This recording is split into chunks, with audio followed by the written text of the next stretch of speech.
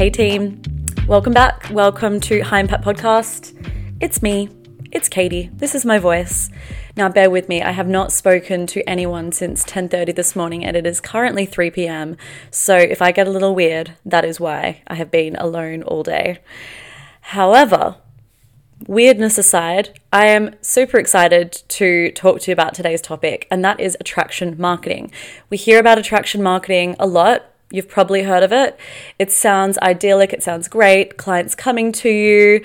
What more could you want? You're just naturally attracting people. And what people don't realize is that in order to attract the right people to you, you've also got to repel people. And unlike the word attraction, the word repel scares people. It makes people think, oh God, I'm going to offend people. I'm going to get rejected. We are neurologically wired for people to like us, right? So it's easy to understand why we don't want to repel people. It doesn't sound like a good thing. It sounds very counterintuitive. However, that is the key to attraction marketing. In order to attract people that are for us, we need to repel people that are not for us. And actually, a while ago, I had Natalie on Instagram. Her name is Authentically Natalie. She is also a sales, business, marketing, mindset coach. And she came on and we were talking about people pleasing in your content. And this is where people go wrong when it comes to attraction marketing. There's this misconception that attraction marketing is just be yourself, people will like you, and that's kind of the end of it, really. But really, we do need to repel, and people pleasing comes into this a lot. And when Natalie was on, we were talking about people pleasing in your content. Now, people pleasing in your content looks like saying things that you know are going to appeal to the masses. It looks like not really vocalizing your honest thoughts. It means diluting your opinions so that you're not too controversial or that you won't stand out too much, that you won't offend people. Let me make this clear.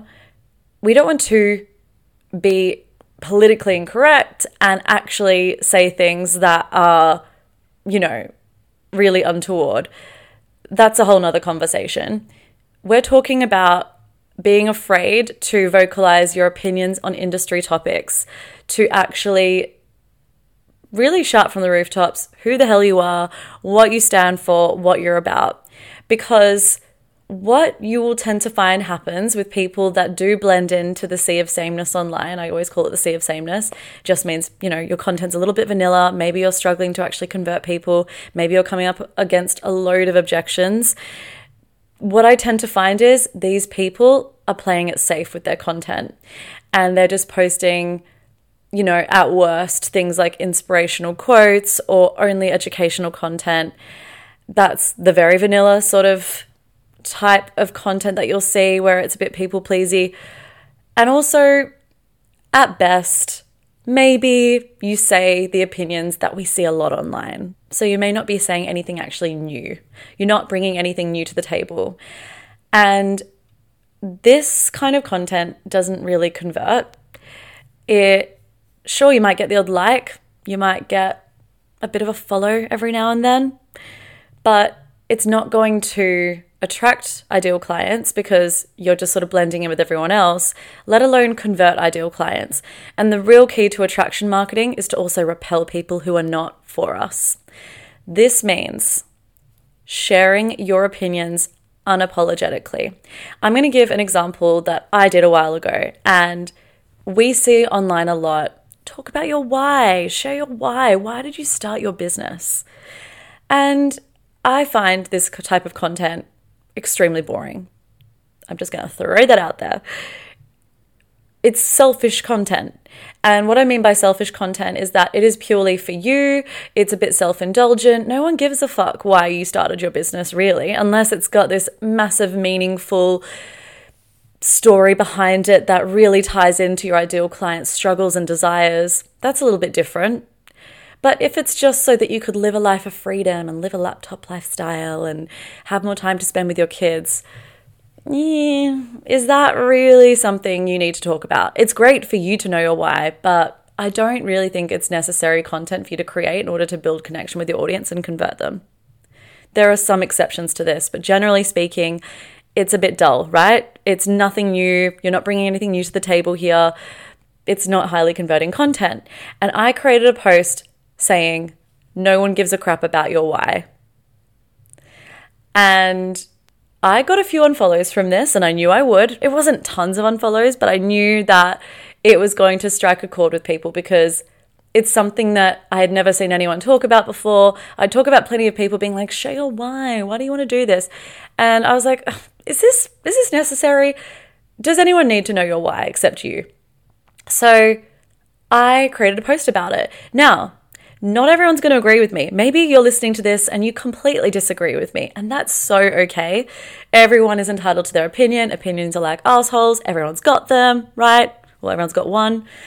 And it's okay for people to disagree with me, and I don't think you have to agree with everything I say in order to want to work with me. Absolutely not. But I was totally fine with people unfollowing me as a result of that post because I want to attract like-minded people, and I want to repel people that aren't like-minded and that might not like my direct approach sometimes. And that's totally fine. If someone doesn't like my style of how I talk and that I am very direct, especially in my content, that's totally fine. We're probably not going to be working together very well because sometimes I am direct with my clients because I think people need it sometimes. I like holding a mirror up to my clients. I also love when people hold a mirror up to me and call me out on my bullshit. And I think it's really important.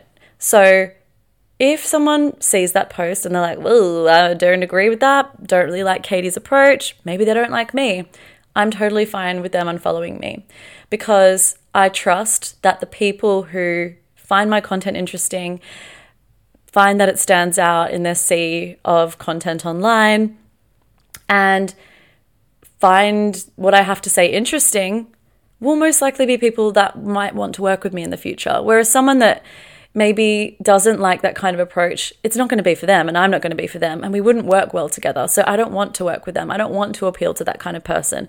It wouldn't be a good fit. It's like with friendships. It's like with relationships. We don't want to be for everyone. We can't be for everyone. And sometimes, we have the sting of rejection. If maybe a friend or someone that we wanted to be friends with wasn't really as into it as we were, or same thing with the relationship, a romantic relationship. We are not going to be for every single person that we go on a date with, and that's so, so fine. And it's exactly the same with business, and it's exactly the same with clients. So if you do a little self-audit on your content and you're like, oh, yeah, I have been playing a little bit safe. I haven't wanted to rock the boat. I'm not really standing in my opinions. I'm not being unapologetically myself. And this is not something that is super easy to do. It's not necessarily an overnight fix, especially if you've sort of trained yourself to be more vanilla and to blend in a little bit, play small a little bit. It might take you a while to get out of that mindset and to get out of those habits because especially if you are a people pleaser, it can be really difficult. So I'm totally acknowledging that. However, I would say start with some small steps. Think about things in your industry that you do not agree with. Talk about that. What are things that you feel passionate about? Talk about that. This will set you apart. Trust me, it will. And it'll make your content so much more bold. You'll start to solidify yourself as a leader, which is what people need in order to buy from you, as an expert. You'll also find that because you're doing all of these things, you will start to build deeper connections with your audience, the people that do want to work with you and do want to learn from you. But you're also going to establish your unique selling proposition. You're going to set yourself apart from other people online who are also your competitors. We want to do this. Think about the language that you're using online as well. Are you swearing? If you do swear in real life, then swear away. I swear in my content because it adds impact, and I do also swear in real life. I don't swear like a sailor, but I do swear. So I include that in my content. I think that resonates with me. It might not resonate for someone who's more easily offended. I'm not going to be for that person. I'm also someone who is not going to appeal to someone who is very woo-woo. And by that I mean, they're into manifestation, they're really into that kind of stuff because it's not something I talk about. I don't necessarily want to attract those people into my audience because I'm not going to teach them how to manifest clients. That's not my speciality. I'm going to teach people how to land them using strategy. And I tend to delve more into self-development than I do into spirituality.